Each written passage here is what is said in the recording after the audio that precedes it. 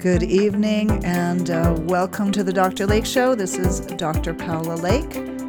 So happy to be here, another episode today, and continuing our conversation from previous shows where we focused on the lies that we tell ourselves. This is all part of self-regulation. How do we learn to manage our mood?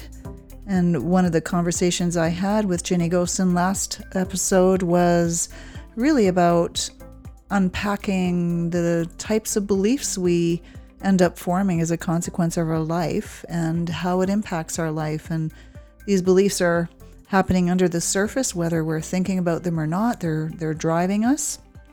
And so I'd like to continue that conversation a little bit more specifically on how do we actually get to changing these beliefs once we've identified them. Like what are some of the ways we can look at that?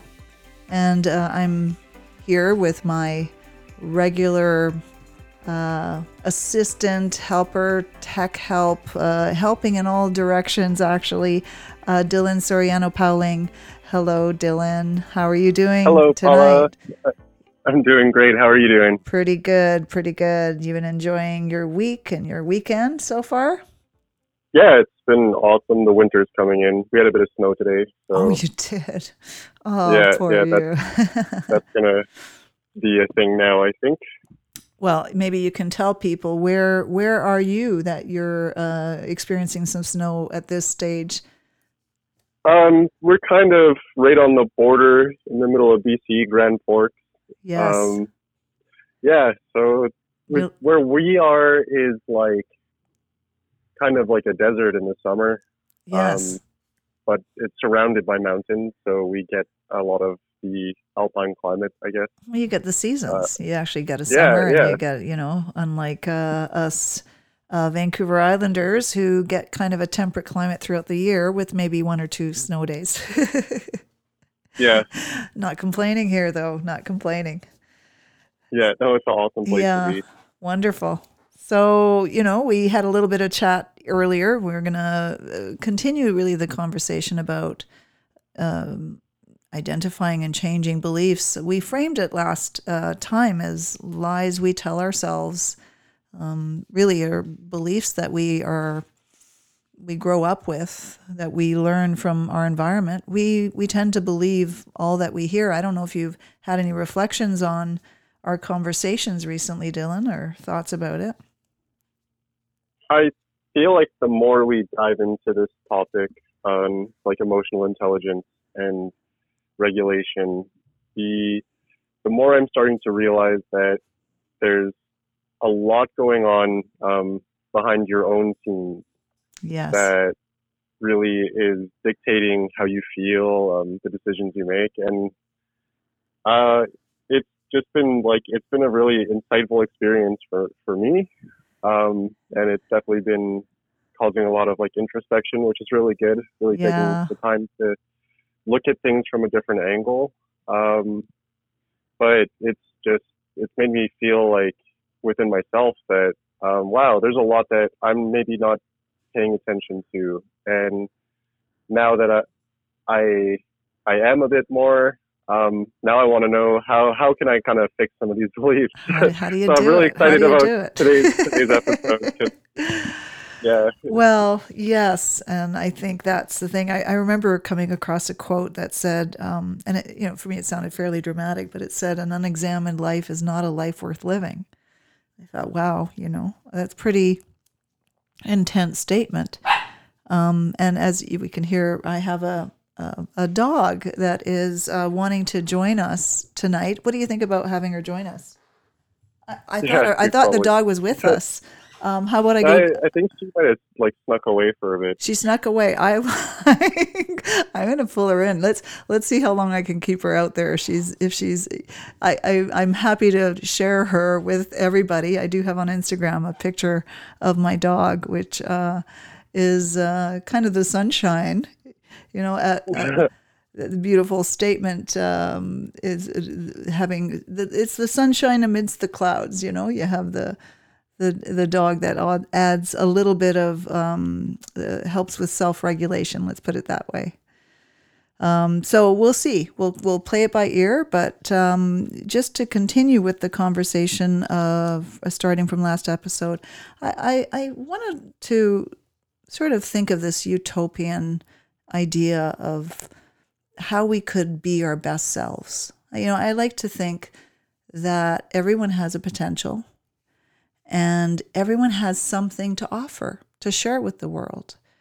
We all have a gift, and I think we take some of those gifts for granted, whether you have the ability to listen and you're a really good listener and you're compassionate, whether you're good at nurturing, whether these are things we often relay skills as far as having this extraordinary talents, but we don't need extraordinary. We can just be very good at certain qualities. In an optimal environment, we will not have as many limiting beliefs in an optimal environment. And the beliefs we have are really important. So in the ideal world, we grow up with a family that is nurturing. We develop secure attachments. We have an environment around us that empowers us, that listens, that teaches us and guides us towards how to navigate adversity. And, that would be the ideal circumstance. We walk out of our childhood into sort of fully formed beings that are ready to tackle the challenges of the world. That's ideal. And I think everything else is, perhaps in the real world, we don't always deal with the ideal, and we're not always handed down the optimal family environment. Sometimes parents separate. Sometimes we have parents that haven't dealt with their own issues, and they end up intergenerationally, I can't even say that word if it is one, but pass it down to our children. And unfortunately, whether it's abuse, bullying, even the larger context of society, those are the primary years that these beliefs get formed. And we can certainly change beliefs as adults. One thing I do want to point out, between 2 to 12, those are our primary formative years of beliefs that tend to shape us. And in the absence of corrective information, that's what we walk out of. So really, I'm operating right now off the assumption that we are perhaps starting off not with necessarily the optimal environment, that we've perhaps had parents that had their own limiting beliefs. And there's a way that I like to think about it. I don't expect my family to be perfect. I don't think any of us can expect our families' environments to be perfect. Perhaps they shape part of who we are. But I do think that we can learn to navigate family non-optimal environments in our adulthood, and we may not have that power as children, but as adults we do have more choice. And if we weren't in that optimal environment, then we can start to create it in a way that can help us overcome some of those primary learnings that we've had, and move beyond it. And that's the part I really want to focus on for this show is, how do you go about that? And we did talk a little bit about becoming self-aware of them.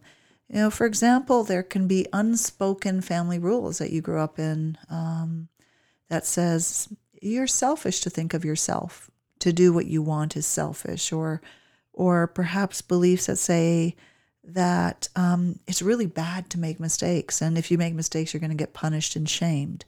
And those are life-changing beliefs that we adopt. So, and they're tied to our state. So one thing I really want people to understand, that we need to start letting go of the separation between your thoughts and your body. And, it may be even optimal to think of what is what is a state comprised of? I remember Tony Robbins talking once about a state. He says a state includes different components. One component is the actual beliefs you're carrying. Another component, let's say depression. We're going to use depression as an example. Depression comes probably with more limiting beliefs, negative thoughts. Would you not agree, Dylan? Like when we tend to get depressed, suddenly yeah, definitely. It's even when you're not depressed, it's really, I think, easy to have a negative aspect about yourself that you think overrides all of the positive aspects. Absolutely. Even just like being a normal person. Yes, yeah. I think that's one of the most difficult things to get over is letting that negative thing be the thing that steers you instead of all of the good things about you. Absolutely, and it affects energy level. One thing I find interesting is when we're in a depressed state, we tend to have fatigue, forgetfulness. We can't concentrate. So I'm highlighting that because I want people to realize that our states, these limiting beliefs we may carry within us, also have a negative impact on functioning and arousal. Dr. Van der Kolk specializes in trauma, and one of the things he looks at in the brain is he says our beliefs are very, very tied in with the physiology in the body. Our states affect our arousal system. So when we're depressed, we might sleep more, we might sleep less, perhaps we'll consume more, we'll behave differently. So when we're in different states, we behave differently. Sometimes we can function really well, and then we get hit with a depressive state and we stay in bed all day. We don't do anything. So it's really artificial to say that a belief exists or a pattern of beliefs in absence of a physiological reaction. And I think it's important to know that because it gives you a window into knowing different pathways to changing a state. I can change my thinking, but maybe I can change my physiology too. And they may have a relationship.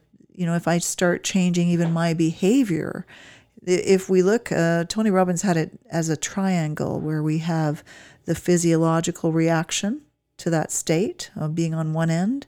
On the other hand, we have the language of that state, the things we say, like, who cares? I'm not good enough anyways. What's the point? And then we have the behaviors, right? The things that we're doing, and our actions are these elements comprise a state. And that's why sometimes it can be really hard to change a belief when it's tied to a state. Someone comes to you and you're depressed and they're telling you, cheer up, buck up, the life isn't that bad. But physically you're feeling drained and tired and your motivation is low. And, those words just don't sink in. We're not as receptive when we're in states. That's why when I try and work with emotions, it's creating a state that allows us to receive information. The more aroused I am, the more physiologically stressed I am, the less likely I am to even be listening and tuning into what's happening around me. And if someone even is trying to enhance my state, I will reject it. So there's a tendency for us to want to hang on to the beliefs that we already have formed. And even more than that, there's a tendency to have a confirmation bias. So we tend to confirm the states we're in. And I think it's interesting to sort of look at it that way. Why do we do that? The first thing I like to distinguish is what's the difference between a belief and a thought. A thought is something I might have once. I might think, oh, darn, I really can't stand that person next door, but I might not think that again. A belief is a persistent pattern of thinking. It's something that is a common go-to place that we go to. It's something that's rigid, a little harder to change. There's a saying I remember listening to which said, we can change a law in an instant, but it takes a lot longer to change a mindset. So beliefs, it really speaks to how beliefs are well formed and patterned. I like to give one example of how I try and have people understand why a belief might be so rigid and changing. Imagine a tall grass field. Do you remember I asked you this one? I'm going to ask you this again. Imagine a tall grass field, and I ask you to walk through that field. What do you think would happen to the grass on the section that you walk? It would topple over. It would topple over, right? Yeah. And now imagine that you've walked that same pathway you started 1,000 times. What would happen to that path? Grass would stop growing. Grass would stop growing. You'd have a well-paved path. So over time, why would you bother starting a new path if you have a well-paved one to walk through, right? Now, if I asked you, I'd like you to go down a new path and create a new path, which one do you think would be more comfortable to go down? The one that you've already created, that's easy, without obstacle, or starting a new path? From experience of, starting a new path is harder. Difficult. Is harder. Is less comfortable. You have to knock down more obstacles. That would be an example of a thought pattern that's been walked many times. It's become sturdy, strong, easy to go down, to the point that it's even uncomfortable considering changing a thought process because it doesn't fit with who we think ourselves to be. And if I've walked a certain belief system many times, I will also likely have a filtering bias. Like an example, when you go out to buy a car and you're interested in a car, like I got myself the Honda SI, sports model, which I liked, it still has the practicality of a Honda Civic. I've never seen those cars as much as when I purchased mine. Now I notice them all over the place. Right? So our brain has a confirmation bias, and we're primed to see the things that we already believe in. And that's another reason that beliefs are hard to change. If I operate in a world that says people are thieves and out for themselves and they can't be trusted, I think I could find pretty good examples of that, right? I think I'll be honed in to find those examples. And that's what makes it harder to change a belief, because now not only do I believe it, but now I see it everywhere. Because my brain now is really going to be tuning in to seeing all those instances which exist. Reality is multifaceted. We see Dylan. I think we live in a time right now too where our confirmation biases are they're fed to us based on like social media, for example, on Facebook. Once these platforms start to understand what you believe, they want to tell you what you believe. They're not there to try and shake up your world. They want you to be comfortable, and they want you to, it's reinforced. It's reinforced, absolutely. And I think critical thinking that's why it's that much more important, and being able not necessarily to believe everything you think, because I always think we never really know the truth. We are estimators of the truth, and and truth can be can seem malleable and changeable depending on even our moods.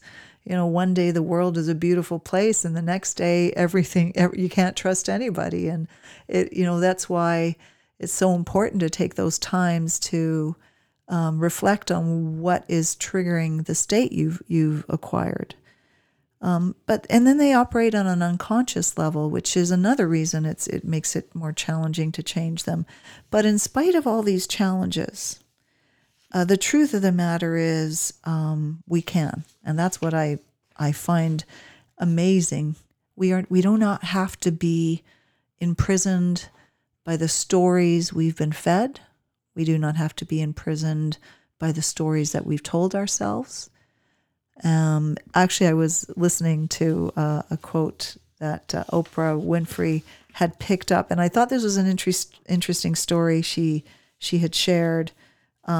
She shared that when she was young, that she had to recite at church a certain saying. I'm trying to look for the saying itself. I thought it was quite amazing, but that she had to do a presentation or at a church, and one of the things that she did is do a quote, and let's see if I can find it, because if I can, it would be brilliant to share it.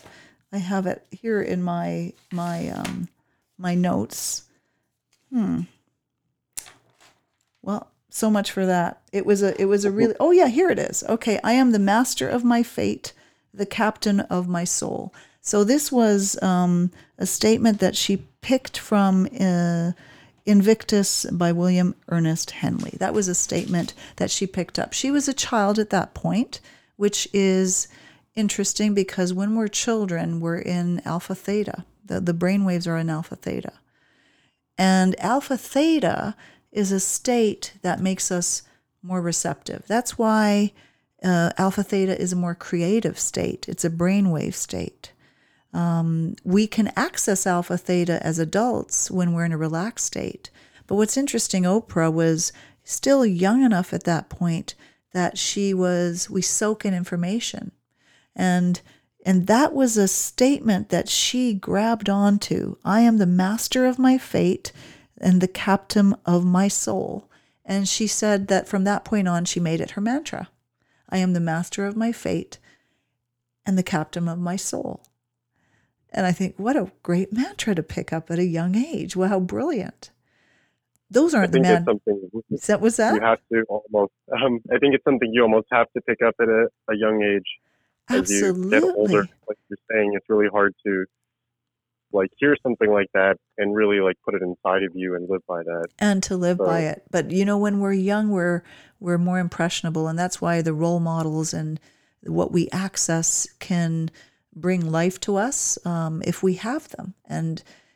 But I don't want to emphasize that's the only time we can bring that into our adult life, and we have a wealth of mentors out there that can guide us to starting to change and bring in. And I think what's really interesting is that she called it a mantra, which speaks to some of the considerations for changing a belief, because mantras are wonderful. The things that you repeatedly tell yourself. So I'm going to give an idea. There's 3, I think there's probably more than 3, maybe 4. There's probably more ways that we can change beliefs. But I'll pick out the ones that I think are the most poignant ones. The one is I was going to say repetition, but I didn't actually want to start with that, is relaxation and being in the present moment. Okay, and I'm going to give you a little bit of a background information on that. So when I'm in the present moment, my body is more relaxed. When my body is in a relaxed state, the deeper relaxed state my body is in, the more it goes into alpha theta. Alpha theta is a brain state somewhere between sleeping, somewhere between being awake. It's that place that you go to when you can absorb yourself in the here and now, where your mind isn't dominating and taking you in all these different detours, where you can go into a focused, relaxed state. that the brain changes into alpha theta. And the more relaxed that state in, the more that the resistance decreases to new thoughts, new beliefs.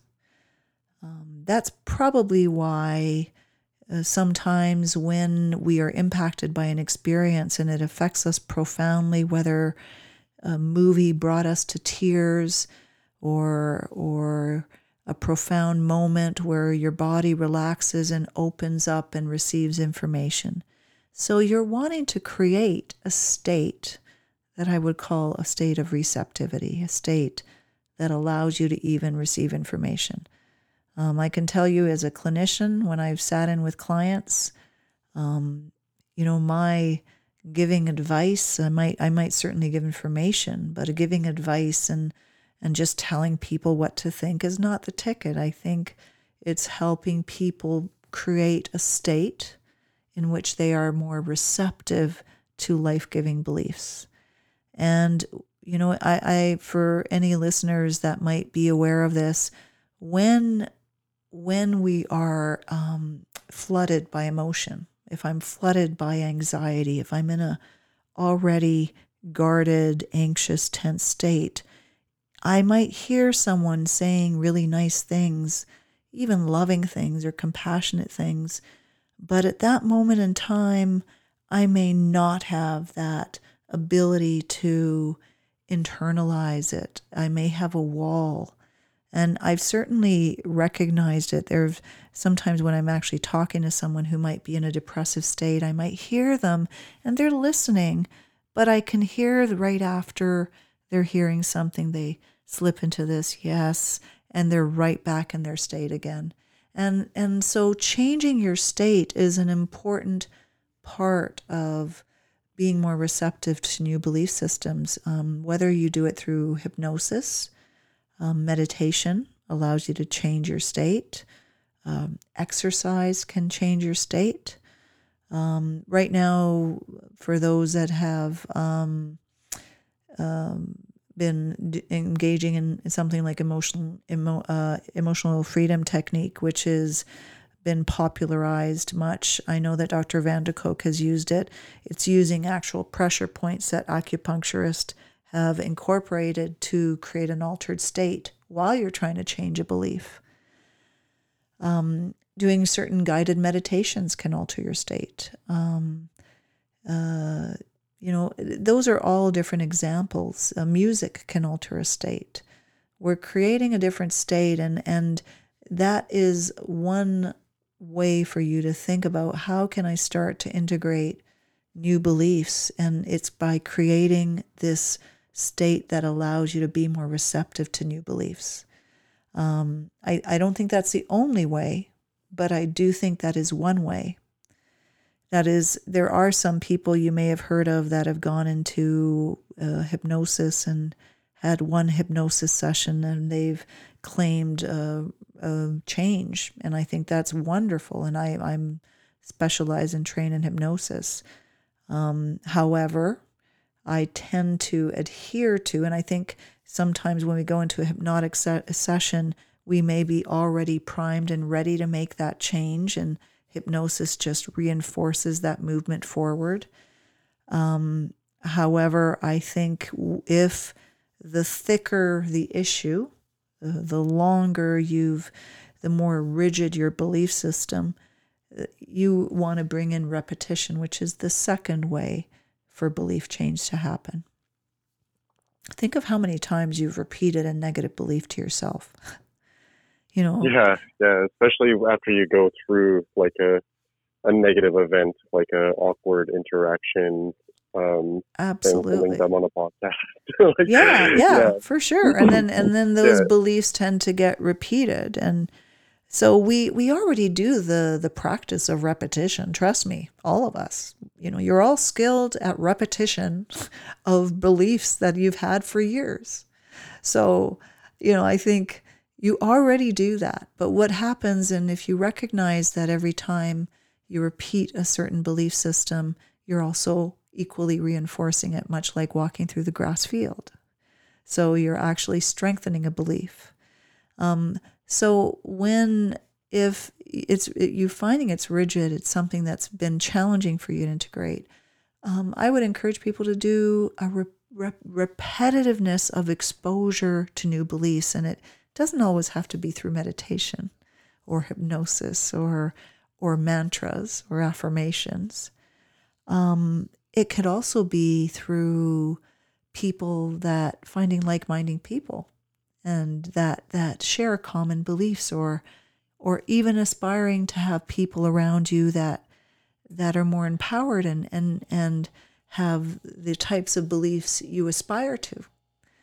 And so, there was an interesting thing I'd actually heard said, that when we surround ourselves by people who are operating, I don't know how to describe it, operating at a level perhaps that we are trying to move away from, who they themselves are depressed or negative, or perhaps have patterns of thinking or patterns of behavior that are not the ones we aspire to. And that one of the issues around surrounding ourselves in a repetitive basis with people who operate at a level that we're trying to move away from is that we will subconsciously start making decisions that allow us to feel connected to them.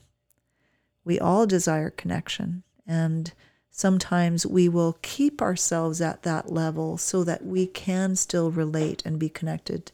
So we might want to, when you're ready to make that change, start thinking about how can I access groups of people that are going to mirror the direction I'm working towards.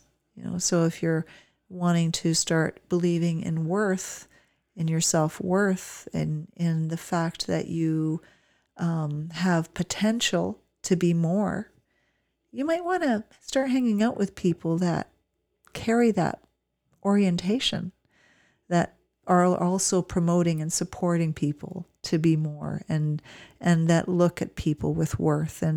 And so see what you're wanting to create for yourself, and seek ways to repeatedly expose yourself to that environment. And over time, with repetition of exposure, things will change. And another example would be, if you spend most of your days looking at negative media, and most days looking at really, not to say we can't seek out entertainment. I enjoy entertainment myself, but if that is the bulk of the information I'm exposing my mind to, and I'm not feeding it with life-giving circumstance information, that creating those changes is much harder, especially if we've already been embedded with negative beliefs when we were young. So we need to start looking for counter beliefs, for people that are in alignment. And one thing I've always done since I was younger, I never ever felt intimidated by people that I thought were operating at a much higher level than me. People that I aspired to, mentors. I've had mentors along the way through most of my journey. I continue to have them to this day. I believe in mentors. Mentors are not only ones that are people you know personally, although if you have no personal mentor, someone that you respect, admire, perhaps someone that you aspire to, you can find a mentor outside of you, outside of your circle. It might be a speaker, an author, someone that you admire in the public eye. And you can surround yourself with that information as a starting point. There's an abundance of people out there that have wisdom and positive things to share.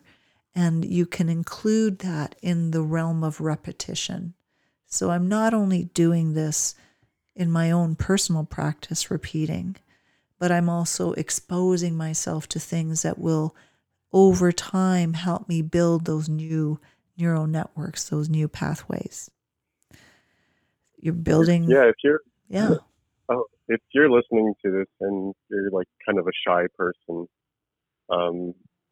in my experiences, both like personally and from the people like I've met, people love to share their knowledge, and they love to share and improve other people. Like most people I've met, and I've met quite a few people, that's big on their list. I think most people are good people, even if they're like famous authors or something like this. Most people will take the time to kind of at least guide you in some type of way. They might not spend, a lunch with you, but it's Absolutely. always worth Absolutely. reaching out. And Yeah. it's a starting point. And the one thing that I'm going to give you an example of first of how a belief can be self-fulfilling. I mean, the brain is actually drawn to negative. Part of our survival is that we're drawn to more negative belief systems.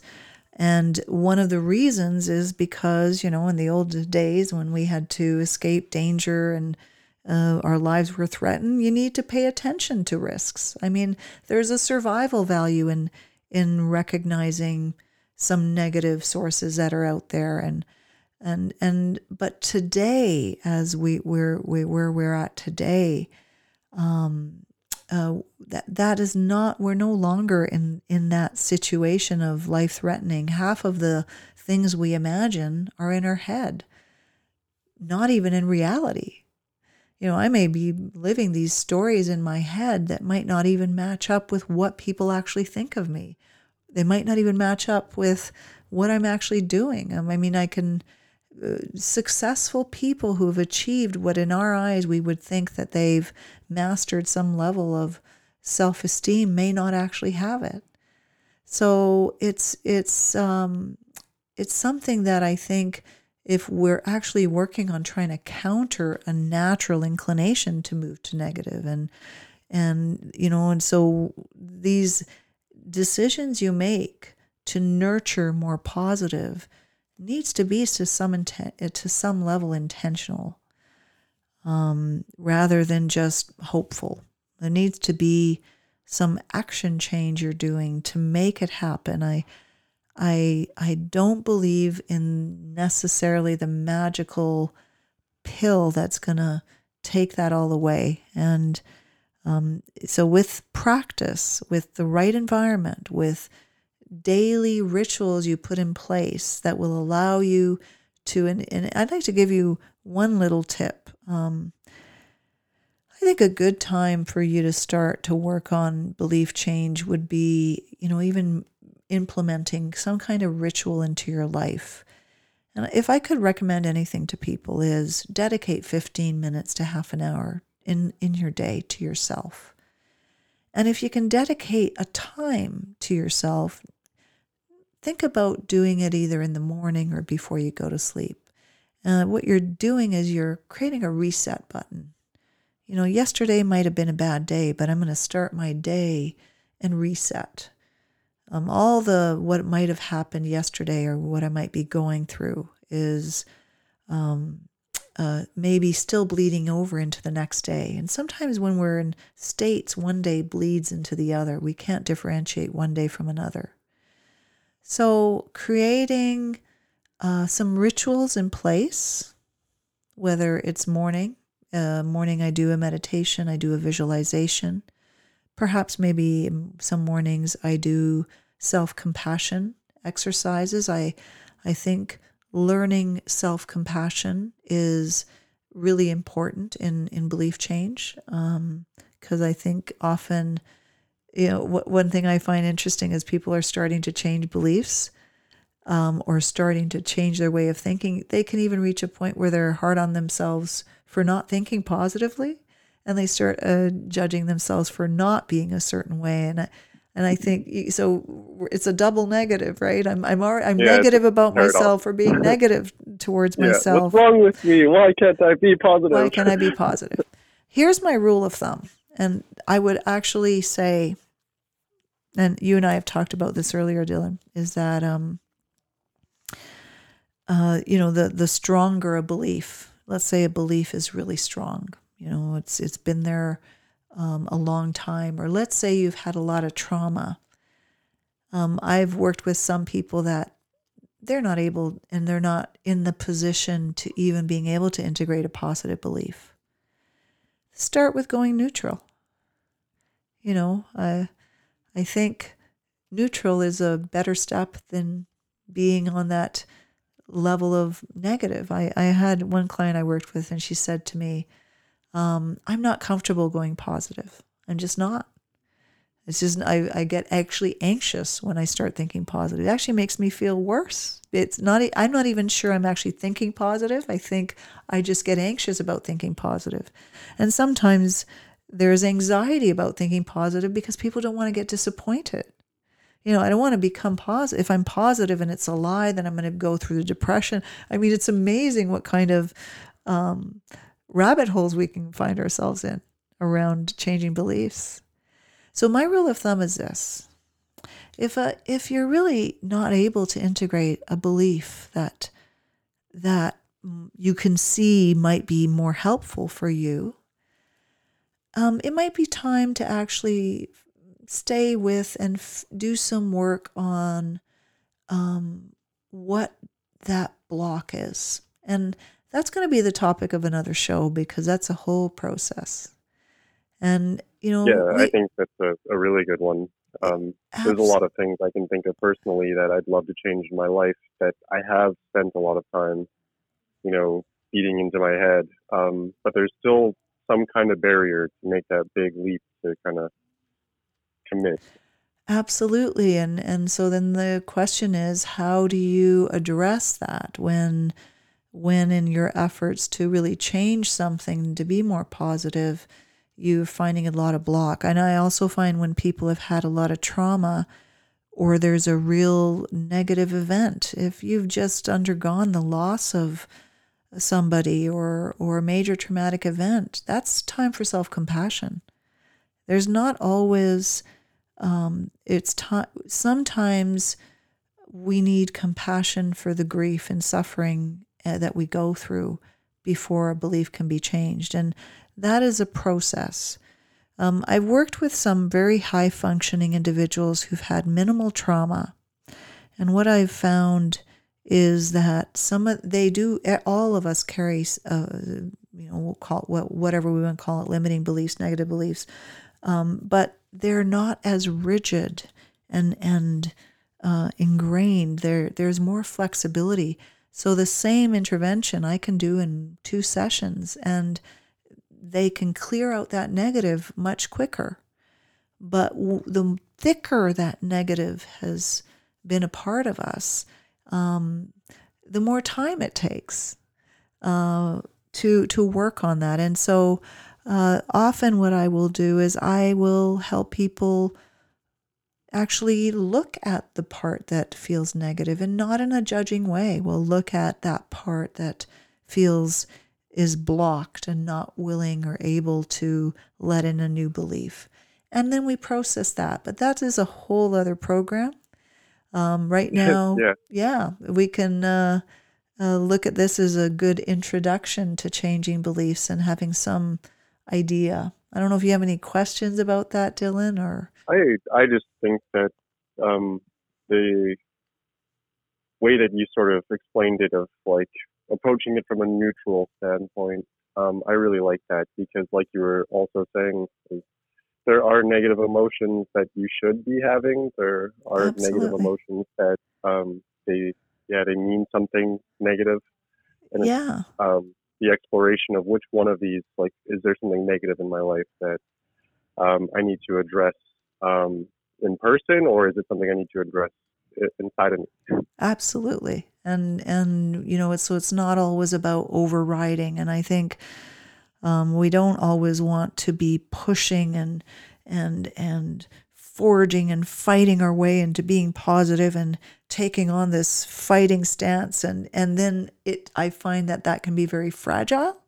And what happens is it doesn't take much to crack and to slip back into those old patterns, because it was never really built on a solid foundation to begin with.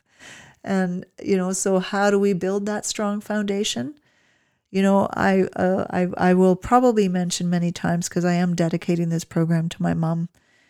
But she shared one piece of wisdom with me that I have taken with me throughout the course of my life, that the most important relationship you will ever have in your life is the one you have with yourself. And if we cannot be at peace with who we are as people and come from a place of love, if we cannot integrate a sense of self-nurturing and within us, navigating life can be more challenging, because we will encounter adversity. And if we can't be allies with ourselves, and sometimes we deal with a world that is not necessarily allying with us, an ally with us, life is much more challenging to navigate. And so I will stand by that your relationship with yourself is the most important one you can cultivate, and well worth knowing how to do that, which is one thing I would like to be sharing with the public, to develop that and cultivate that. I think that might be like a great kind of note to leave everybody on. I think it's a great note to end the show. That was beautiful. Thank you, Dylan. You're always so positive. A great role model for positivity, but thank you. And I always like having you here. I always enjoy being here. Thank you, Dylan. And so next time we're going to have a guest, Sandra Sova, which I'm excited. Sandra Sova is someone who's had some adversities in her life that she's dealt with, and she has undergone some considerable changes in how she deals with these adversities. And I think it's wonderful to hear personal stories of change, and to show that sometimes we can be in a place for a number of years and think that it's not even possible to have change, that we'll be stuck in this dark corridor for a long time. And hearing stories of change, I think, are integral for us to build faith that change is possible. So I'm happy to have Sandra share with us her story next time we meet. So thank you, Dylan, for being here, for always being such a great support and help. Anytime. And just want to say good morning, good afternoon, good night, whatever time you're listening to this. I hope you're doing well and taking good care of yourself. And until next time, take good care. Until next time, take good care.